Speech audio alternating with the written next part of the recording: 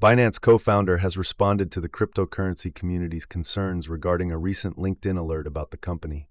In Europe, a majority of 73% are optimistic about the future of digital assets, with 55% engaging exclusively with them. Meanwhile, Binance US has been ordered to halt operations in Alaska and Florida.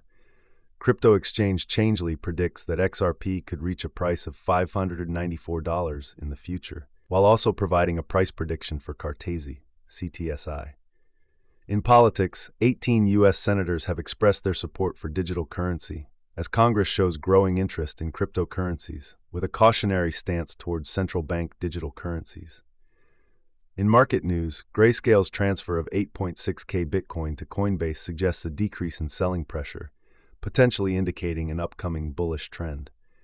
Bitcoin's price is on the rise, aiming for the $45,000 resistance level, with immediate support at $41,500. Finally, Dogecoin bulls are pushing for a new rally, with the target set at 0.95, as the coin manages to sustain bids above 0.750 against the US dollar.